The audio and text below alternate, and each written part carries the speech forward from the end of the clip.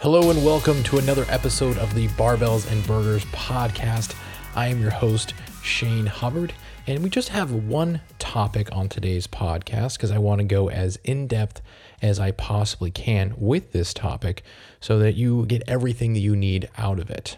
One of the things I've been realizing with a lot of my podcast episodes is that sometimes the topic can be very deep. It can have a lot of sort of twists and turns, and I don't want to sacrifice getting as much detail as I can on those topics because there are other topics. So I'm going to try for a couple of episodes. If I see that there's plenty of room to go in on a single topic, we're just going to cover one topic, and then we'll mix it around as we go. But I would like to try it this way. And today's topic is going to be how many days a week of exercise is good for losing weight. And we will even talk about the amount of exercise that you want to try to shoot for, even if weight loss isn't your goal. Like maybe weight maintenance is your goal, or maybe you are trying to build muscle right now. You're not necessarily concerned about having abs for the summer because let's be completely honest, this whole year has been so messed up that I don't think anyone's worried about having abs for the summer. I think that because of gyms being closed down and everything with the coronavirus sort of throwing a wrench into everyone's normal, let's get fit before summer schedule, most of us are not going to be sporting abs during the summer. I know I certainly am not going to. In fact, I'm going to use it as an opportunity to give myself a little bit of a break and, sort of focus on other things, whether it be building muscle or, simply maintaining. So let's go ahead and dive right into today's topic. So a good place to start, I always like to start with sort of the baseline recommendations. One of the things that that's sort of a pet peeve of mine, especially when it comes to any form of content or information, is how long it takes to get to the actual point. So I'm going to go ahead and just address probably the most important thing for you to understand first, and then we'll branch out into different topics. So it's recommended that you get 4 to 5 days of exercise a week. And when they've done studies on how that affects your health, how it affects body composition, how it affects things like longevity and quality of life, 4 to 5 hours a week is really, really good. And that's sort of the, I wouldn't say ideal because I think that it's definitely possible without being ideal, but I would say that that's sort of the goal or the target. Now, I think it's important to understand and sort of define what that really means. What does 4 to 5 days of activity or exercise really mean? What does that look like when you break it down? And for some, you might assume that means doing the same thing 5 days a week or the same intensity 5 days a week. And I want to sort of break that down for you so you realize that it's actually a mix of different types of intensity levels. And the reason for this is sort of I wouldn't say common knowledge, but it makes plenty of logical sense. If you were to go out and race your car 4 to 5 times a week, that would, racing your car is going from 0 to 60. That's going to put a lot of wear and tear on your car over time. I'm not a car expert, but I would imagine the more intense the exertion from the car, or even if we're relating this to people, obviously, because this is exercise, the easier it's going to be to burn out, because we all sort of have a capacity for how much we're able to give on the intensity side of things. So simply just going as hard as you can 5 days a week really isn't a sustainable method for exercise. So how do we do 4 to 5 days a week? How do we actually make that practical and relatable to our current lives?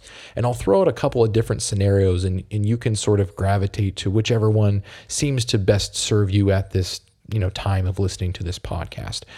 So the first person I'm going to use as an example is the person who isn't that fit, who is, in your own words, you would basically describe yourself as not a very fit person, someone who's not consistently exercising. Maybe you get tired going upstairs, or maybe very little exercise exertion causes your heart rate to spike pretty high. For this type of person, frequency is still important, but intensity needs to be low, especially in the beginning. So that means that it's not really important how hard the workout is. It's more important how frequent you get some type of activity. So to give you an example from my own coaching experience, I was coaching a gentleman who was, I think at the time, 420 pounds. He really had no exercise experience. He played football in high school, so he had some sport experience.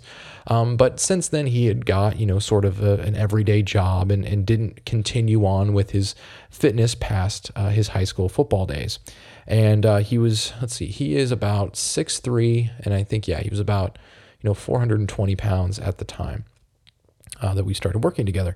And he had a lot of injuries. I mean, as you can imagine, a football player in high school, football players in general, especially in high school, college, pros, suffer a lot of very serious injuries. And so he had quite a bit of, low back pain. He had quite a bit of knee pain. Thankfully, he never had to replace anything to his knees, but they were definitely worn out. And so activity for him was actually one of the most painful things to do. It's one of the reasons why he really never got back into a routine.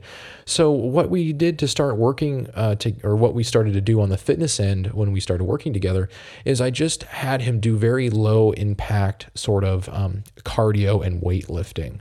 So weightlifting was a little bit more of a challenge because things like squats and even deadlifts to a certain extent just wasn't the best thing for him at the moment. So what we did is we sort of modified things.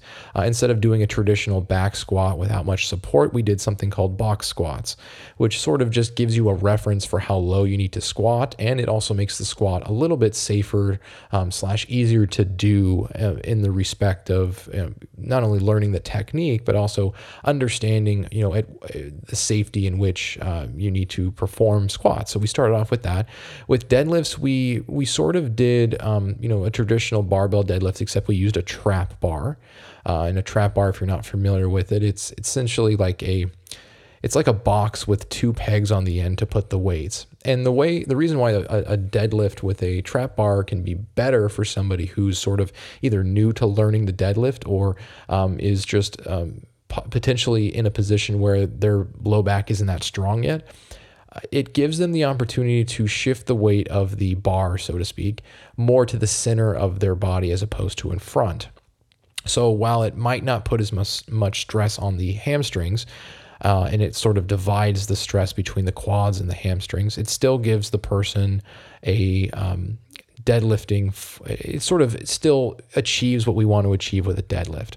So anyway, not to go too far into his exact program, but we started off with, very basic strength training movements. We started him on a couple of different low impact cardio, and he wasn't the biggest fan of cardio, but he was also not the biggest fan of being 420 pounds and being uncomfortable. So he was willing to put in some of the work on the cardio end, things like, stationary bike. He even at one point during our time together actually bought a bike and started, just doing casual rides. And then, he started doing longer rides and things like that. He really enjoyed walking. At first, he sort of thought it would be boring, but to him, it felt like a good way to either start the day or to end the day in some regards.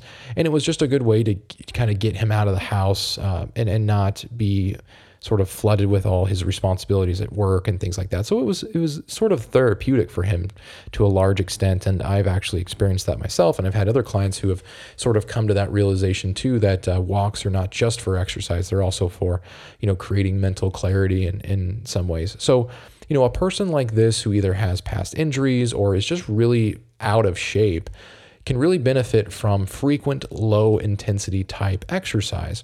And if I had to prioritize one thing over the other, so if I had to prioritize frequency if I had to choose between frequency or intensity, I would always choose frequency, because intensity can be modulated fairly easy as the person gets more fit and as they start to develop more of a routine. And the reason for that is actually based on the routine.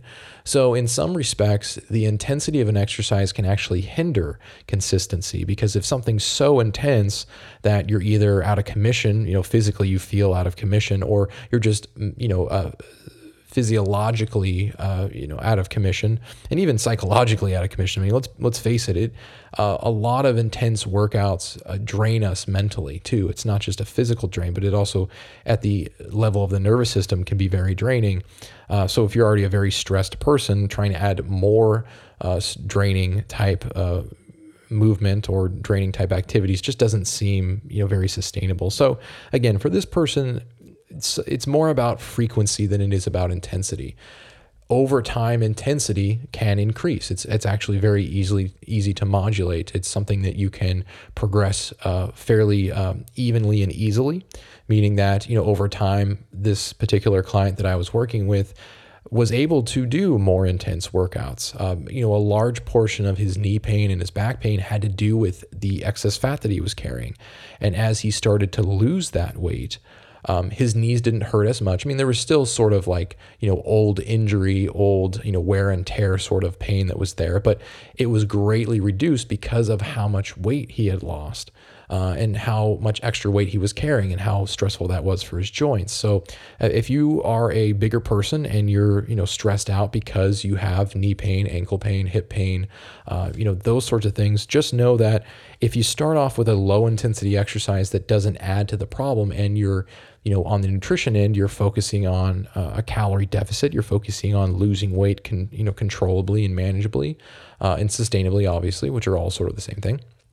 Then over time, the excess weight that you are carrying will come off and your joints will thank you for that because it would be a lot easier to move. So sometimes more activity or more intense activity sort of comes with the process of reducing your overall weight. And again, that takes time, but again, be patient with yourself. If you're the type of person who's very out of shape, don't feel obligated to do your local, Zumba class or your local high intensity interval training. Do in a level of intensity that you actually sort of enjoy. Maybe you don't love cardio or maybe you don't love weightlifting, but find something that is doable to where you walk away feeling good and not completely burnt out. Now is not a good time to increase intensity. It's more important to establish the habit of consistency and frequency first.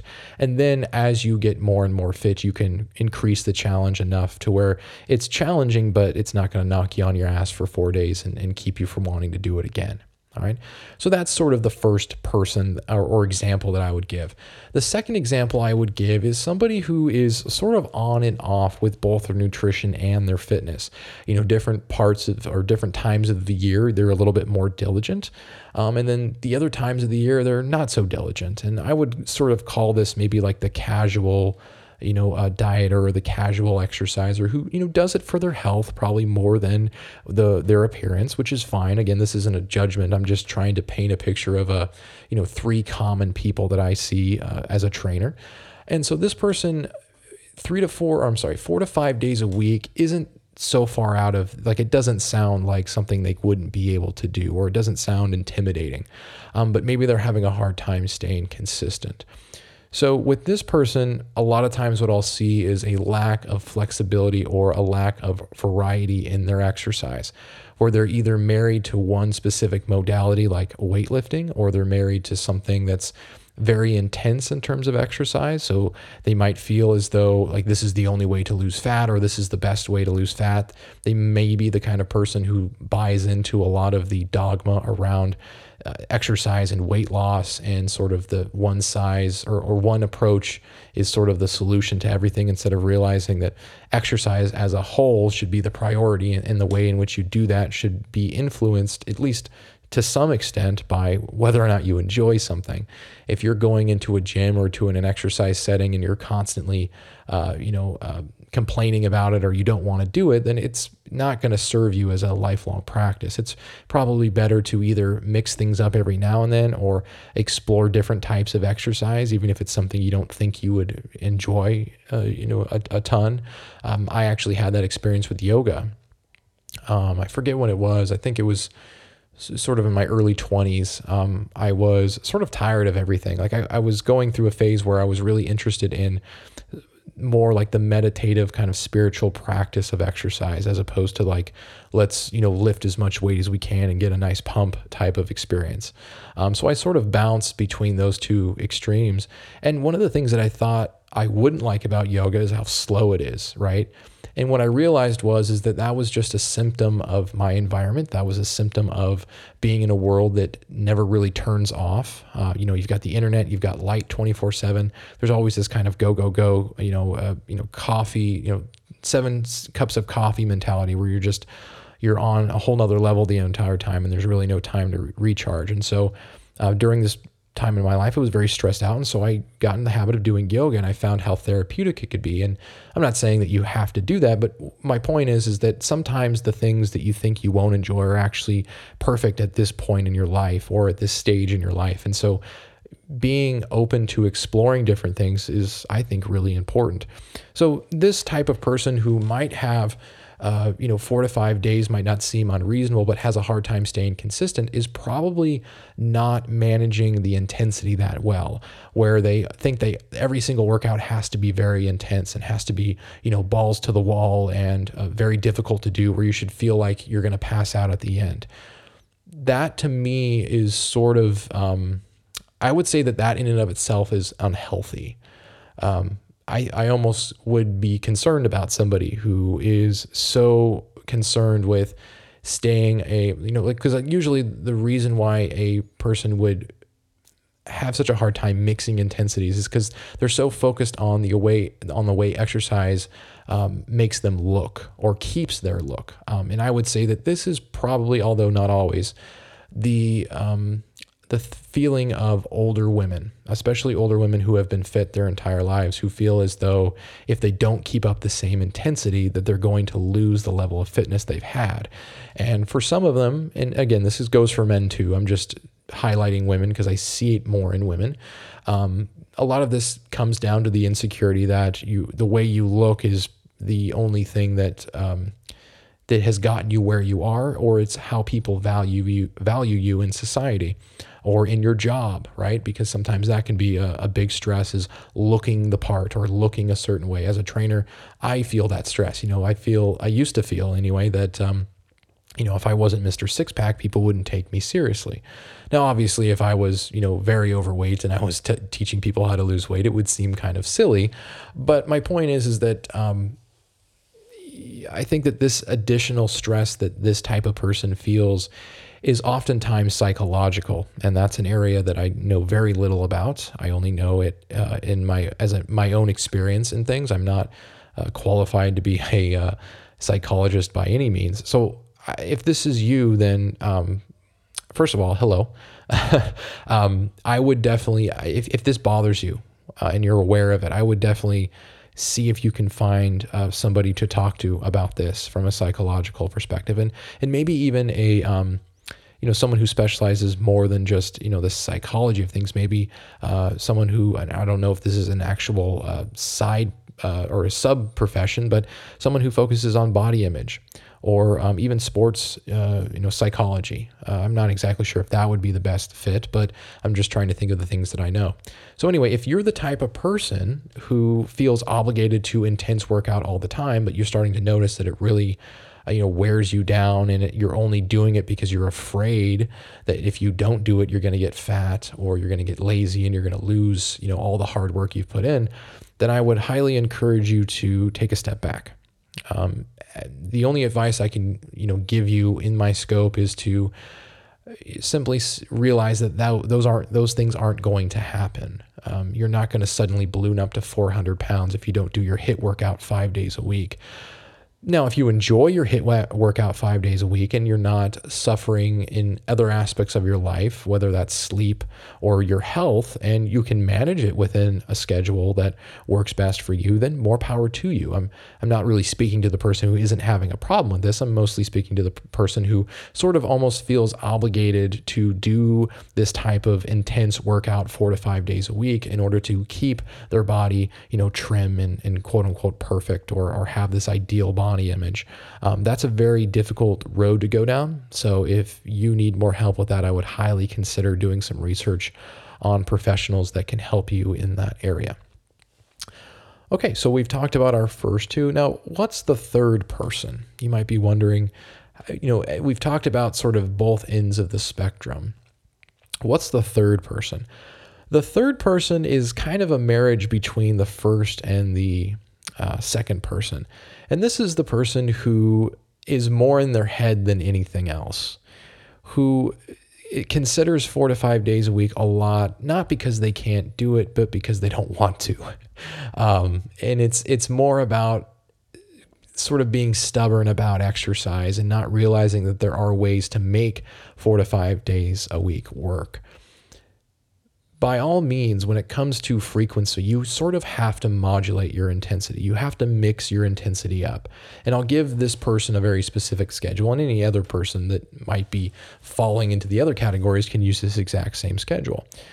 Make sure that for every high intensity day, the following day you have a medium or a low intensity, so that you can very easily manage just how much extra stress you're putting on your nervous system, on your body, and realize that recovery is just as important as, breaking down or working hard in an exercise. Speaking back on person 2, this person usually has an issue with recovery. And it has a lot to do with the intensity being as frequent and not balanced as it is. It eventually affects things like their sleep. A lot of times they'll rely on something like coffee as a result of not getting enough sleep, and that coffee will mask their sleep deprivation, and so they're not even always aware of it. I've actually been through that myself. I took 2 days off from drinking coffee and realized how sleep deprived I was, and it really gave me an interesting perspective into just how powerful coffee can be for masking sleep deprivation. And we won't go into how to correct your sleep in this particular episode, but I do want you to at least be aware of that phenomenon. And because if you don't experience it, it's hard to realize that you are dependent on coffee and that you are sleep deprived. And fixing the sleep is actually more important than, that order at Starbucks. Plus, it's actually might even save you some money if you don't order coffee every single day. But that's beside the point. So person 3 is more of anything a psychological battle, and it's about getting that first step. And this person can both be person 1 and person 2. It can be the person who's not very fit, and so they're sort of discouraged, and it can be the person who is, decently fit, but sort of feels completely worn out and taxed and doesn't know how to do sort of a base minimal and be confident in that. And when it comes to exercise. So, person 3 is more a psychological case than they are, a physical case. They physically have the time. They physically can do the exercise, but they mentally do not want to, or they mentally don't know how to get started. And so one of those is sort of, okay, I can help you because you're at least willing to do it. And the other person is just choosing to be stubborn and, in my opinion, immature about the situation. If you want to change your body, if you want to change your life, if you want to improve the quality of your life, you're going to have to do some form of exercise. But to think that you have to go out and do, the local HIIT workout that's 45 minutes of, balls to the wall exercise, that's not necessary. And that's sort of my overall message for this particular podcast, is that I think that when we think about exercise, we think of something that sucks, right? We think of something that's so hard that we really don't want to do it again. And in reality, that's not a good way to sustain anything. Like if you always hate the thing that you have to do, that's not a sustainable practice. Just like working, 18 hours a day is not going to be good for having a family or, having social relationships or romantic relationships or just good balance in life. So understanding that the balance between the intense and the not so intense exercise is really important, which is why I'm going to sort of break off into giving you sort of a rundown or an example of what I do and what I've used with some of my clients to sort of get the ball rolling and get things started that is very flexible in terms of you can start off as using this as sort of a blueprint and then modify it how you need to, both up and down. And if anything, it helps sort of take away the anxiety of knowing what to do to get started. So let's go ahead and jump into that. So the very first thing that I like to do is set up some type of resistance training. Now, resistance training can be done at home, it can be done with body weight, or it can be done in a gym. So you don't necessarily have to have a gym membership in order to do any type of weight training. Having a gym membership makes it easier to do things like, heavier weights, which is definitely a positive. But if you're not at that stage yet, don't worry. You can get very far with body weight and home workouts. So maybe minimal equipment at home. And the idea is that building muscle isn't just for aesthetics. It's also for health.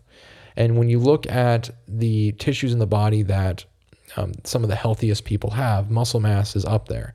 Now, I'm not talking about, bodybuilding muscle status. I'm talking about lean and healthy, muscle mass. I'm talking about having, noticeable muscle and having healthy muscle and muscle that's being used and worked and has lots of blood flow and things like that. So not necessarily Mr. or Mrs. Six Pack, but someone who, looks like they work out, right? They look like they lift some weights. Like they're not, flabby or scrawny or have a ton of body fat that sort of is disproportionate to their muscle mass.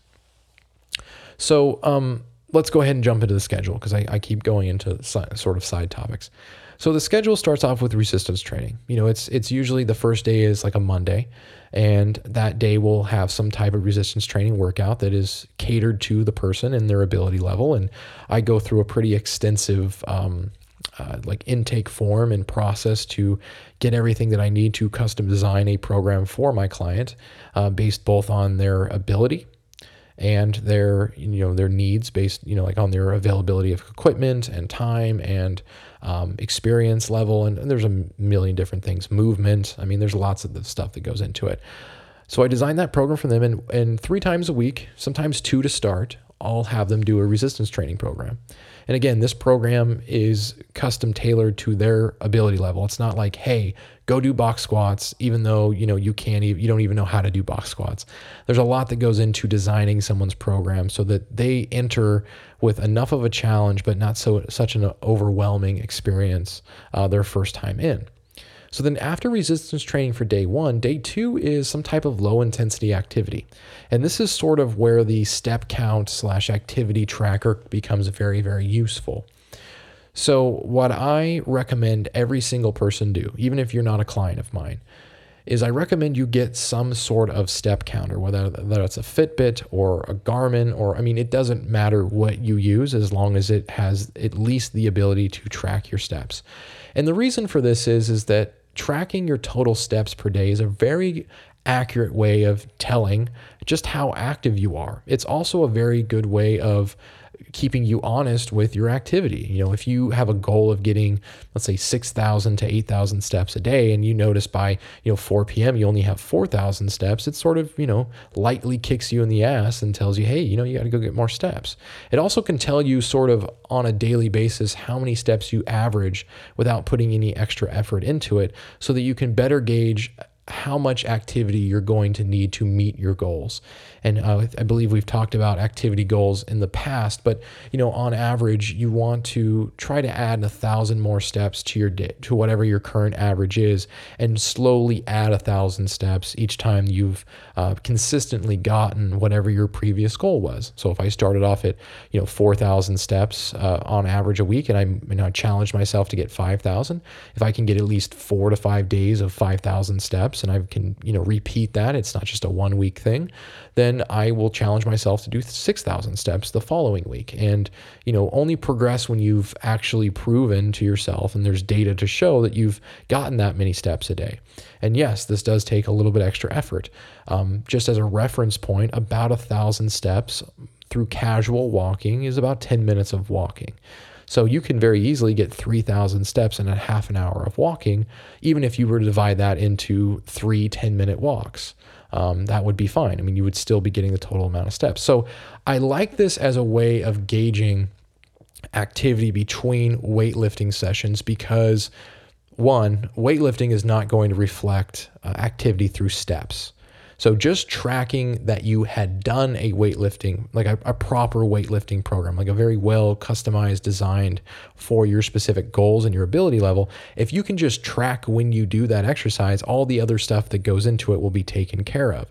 On days where you're sort of left up to your own devices and it's sort of like an off day or a low intensity day, it's still important to track, but you use it using something like a step counter.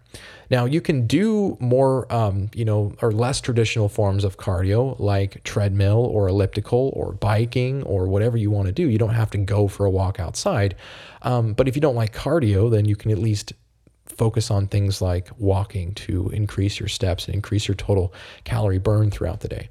Now, if you're the kind of person who actually prefers to do cardio, like maybe you're the type of person who weight training is sort of something you're new to and cardio is something you're very familiar with, then you will have, on the days in between, you might do just fine with something like, 10,000 steps, every day or at least in between weightlifting sessions in terms of days. You also might be fine with things like running and elliptical and all these other forms of cardio. But again, the method that you choose to increase your activity through steps is really up to you. And I want you to feel confident in the preference that you choose. If you prefer to do things like the elliptical at the gym, by all means, do that. If you prefer to, go for a run outside before work or after work or whenever it works for you, do that.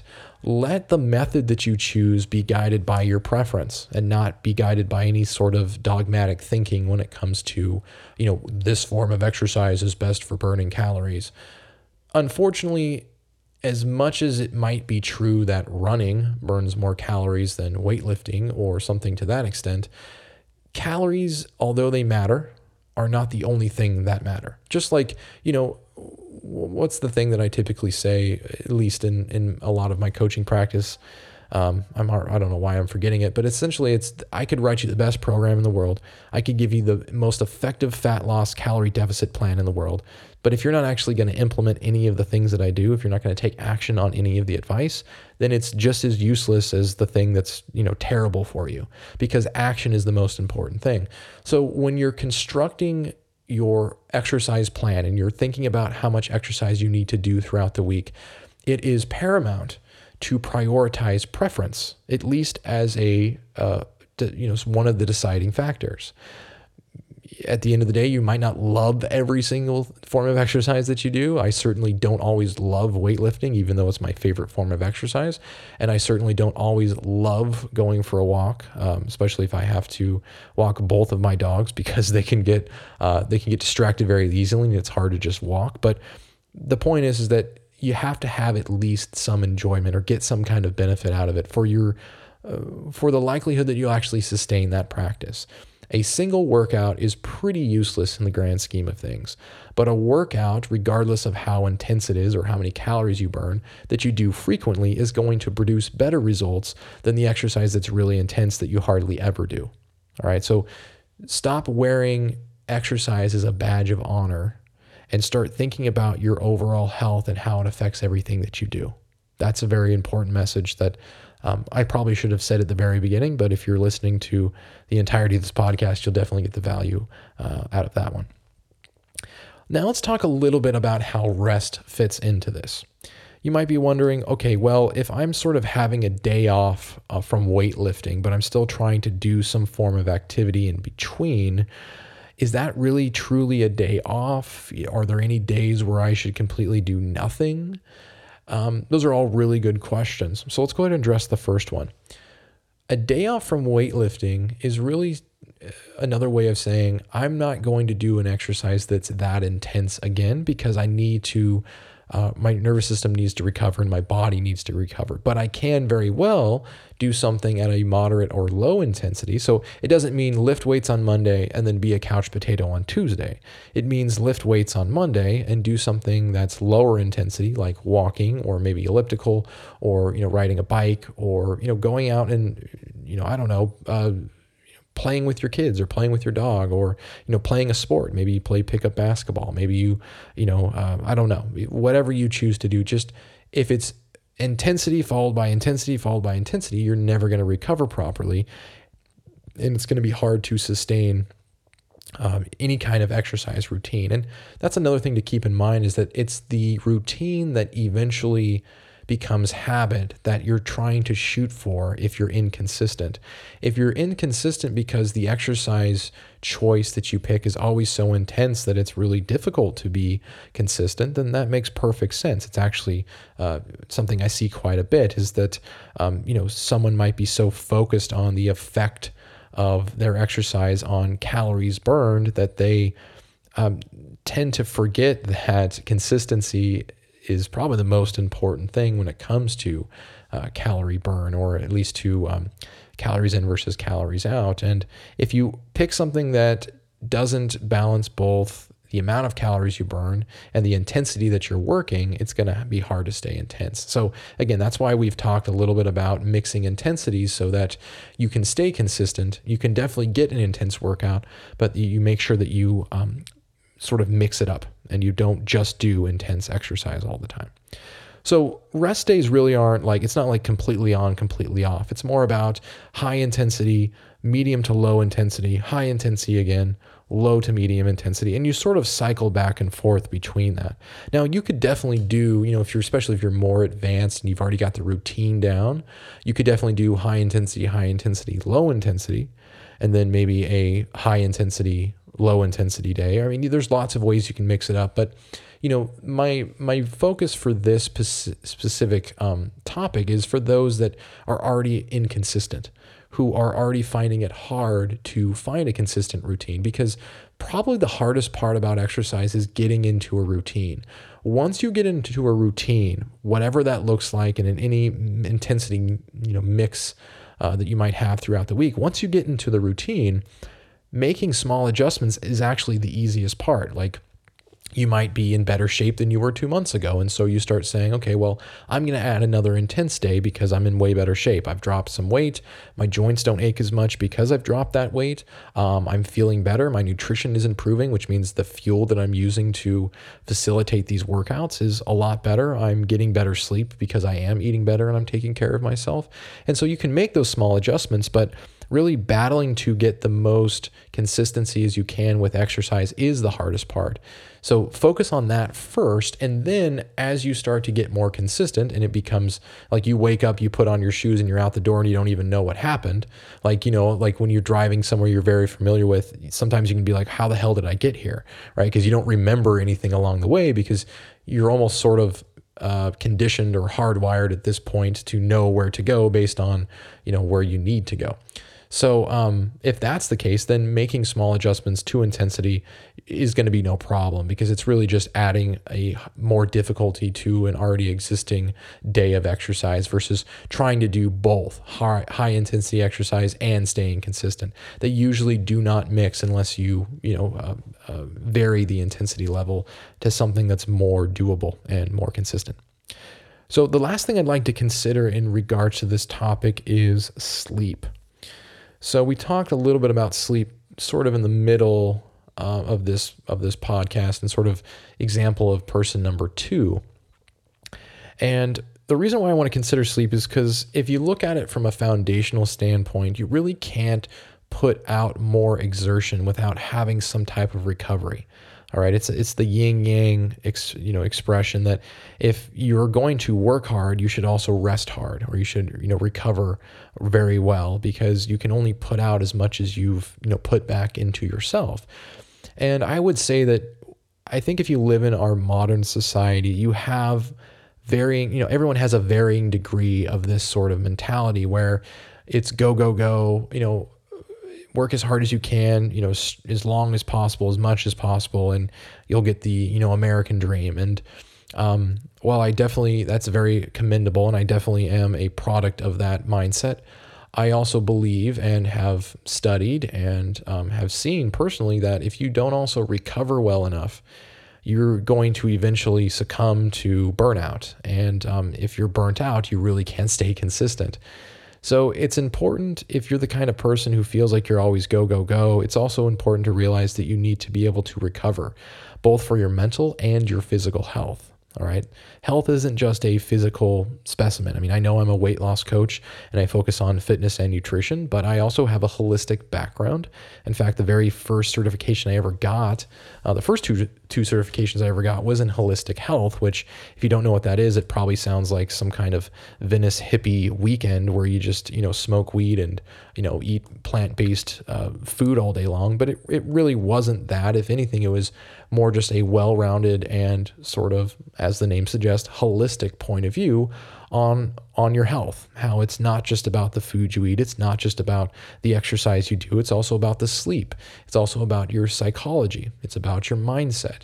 It's about your spirituality. Like, I'm not saying you have to, worship anything, but it's your spiritual experience in life. And some of us have more experience or less experience with that. But regardless of the level at which you are involved in those things, they all play a factor. They all sort of dip into the same bucket. And if you're not taking care of all of them to some extent, then one of them is going to suffer, which is eventually going to lead to the other one suffering as well. So your health is a very dynamic process. So you have to take care of all of it to a certain extent, or again, you're going to suffer down the road if you just decide to ignore it, right? And that's obviously not good for your health either, right? Just ignoring things. So when it comes to sleep, kind of circling back around, when it comes to sleep, I understand that it can be very difficult to change your sleep habits or your sleep hygiene, as it's sometimes referred to as. I'm not going to sit on a pedestal and say, you need to sleep 8 hours a day because, it's good for your health and it prevents Alzheimer's and, all these different things. That is important, but I don't think reiterating that is going to be useful for you. I will say this, as somebody who has studied sleep, not extensively, but enough to know why it's so important, I can tell you that it can be very challenging in today's world to get on a consistent sleep schedule that's both focusing on the quality and the quantity. It's recommended that we get between 7 and 9 hours of sleep, and this should be the average, not the, once a week type of thing. And for a lot of us, we just haven't cultivated an environment that makes that, 100% doable. Whether that's staying up late at night because we're trying to give time to things that are important to us, whether it's our family or if it's just, personal time for ourselves, where that's the only time that we get to just do what we want versus, being responsible for our kids or our family, or, unfortunately for a lot of us, some people are on the clock 24/7, it seems, because they work in the service industry or they work in some kind of industry where, people can get a hold of you at pretty much any time they want. So it can be challenging to prioritize sleep when you can just get by with 5, 6, maybe 7 hours of sleep on a good night, and getting by is better than not getting by, and its purpose is served at that point. So when it comes to sleep, just do the best you can to make small little improvements so that you can fuel your workouts. Like I had a lady one time say, I just don't really care about my sleep that much. I'm able to do everything that I want to do with the amount of sleep that I get. And I said, well, do you know how much sleep you get? And she actually had a Fitbit that helps her, however accurately track her sleep. And, on average, she got 5.5 to 6.5 hours a night. And, she says, well, I feel fine and all this stuff. And I was, asking her more questions like, well, do you ever notice that your activity, like your fitness starts to decline when and she goes, yeah, some days I just don't have it all. And I said, okay, how much caffeine do you drink a day? And she's like, oh, I have to have 2 cups of coffee every single morning before anyone starts talking to me and all this stuff. And well, it might seem really casual and innocent and almost funny because we almost all have, that sort of, speech that we give whenever we're like, don't talk to me in the morning. That can be a very good sign that you're, 1, sleep deprived, and 2, you're masking it with caffeine. And it can leak over into other parts of your life, into your health, and it might not, present itself right away, but down the road, it's going to manifest itself. And I know that I actually deal with that myself quite a bit when it comes to sleep. Is I am not the best sleeper. I am in a period of my life right now where grinding as hard as I can is really important. It's important because I've got a wedding to pay for. I've got a mortgage to pay for. I'm living the adult life. I've got responsibilities. Getting an ideal amount of sleep almost feels like a luxury. So I'm certainly not sitting here actually talking to you about this like, you better do this, I do this, this is what's important. It's like, no, I'm right there in the trenches with you. It's challenging to get enough sleep, but I can tell you from personal experience that if you can just make some sort of improvement in your sleep, if that means half an hour before bed, you turn off your phone. if it means getting some blue blocker glasses so that if you are going to be in front of screens at night, you're at least limiting the amount of blue light that goes through your eyes. And that's really the sort of quote unquote danger that we encounter with staying or being exposed to light and how it affects our sleep. Is blue light basically tells our brain, hey, it's daytime. And our brain needs sort of this indication from light to sync our circadian rhythms appropriately and get enough recovery and rest during the nighttime. So anyway, if it means that, or taking a supplement that it can at least help you stay asleep, or maybe help you, sleep better throughout the night or fall asleep easier or whatever it might be, if that is one way that you could help yourself, just do what you can right now. And something is always better than nothing, right? It might feel like if it's not the solution, it's not worth pursuing. But in reality, any step towards a solution is improvement and progress. And that's how I recommend you viewing it. Okay. So I think we've, all my notes are crossed out. I've pretty extensively covered the question, how many days a week is good for, health, for weight loss, when it comes to exercise. And but that being said, if you have additional questions that you would like to ask as it relates to your own personal life and your lifestyle and the situations you're going through with work or anything else when it comes to time commitment, feel free to reach out. If you'd like to message me through email, my email is shanehubbardfit@gmail.com. Pretty easy to remember. You can also hit me up on social media if you like. All the social media links are in the bio of this podcast. But just to keep it easy for you, on Facebook, on Instagram, and on Twitter, actually, I'm at Shane Hubbard Fit. So you can easily search me. In fact, I'm pretty sure if you just type in my name, I'm pretty sure I'm the only thing that comes up. Because it is my name, and I don't know many other Shane Hubbards that are on Instagram. Anyway, I haven't searched myself ever, but I would imagine so. So anyway, feel free to reach out and hit me up and ask any question you like. I always make time. I have specific times during the day where I answer questions from people. So don't feel like you're going to be bothering me or taking up my time. I literally live for being able to help you with your unique questions. All right, very good. Well, that's the end of today's podcast. Thanks a ton for listening. And if you've been listening for a little while now and you wouldn't mind, I would highly appreciate a recommendation, or I guess a review in this recommendation. I would highly recommend that you leave a review and leave a comment. You can leave a little star rating if you'd like. And if you feel so inclined, you can leave a little comment for me saying, hey, I really enjoyed the podcast. Thanks for doing this. Or, hey, could you talk about this? Or, just sort of give your take on the podcast. I would really appreciate that. It doesn't just help me feel motivated to create more podcasts, but it also helps people discover this podcast. So if you think this is valuable information that you would like to also share, you're more than welcome to share. But at the very least, if you could rate it, that basically tells iTunes, hey, this podcast is pretty useful. I'm going to show it to more people. And that can obviously help me out a lot. So anyway, thanks for listening to today's podcast. I will see you in a future episode.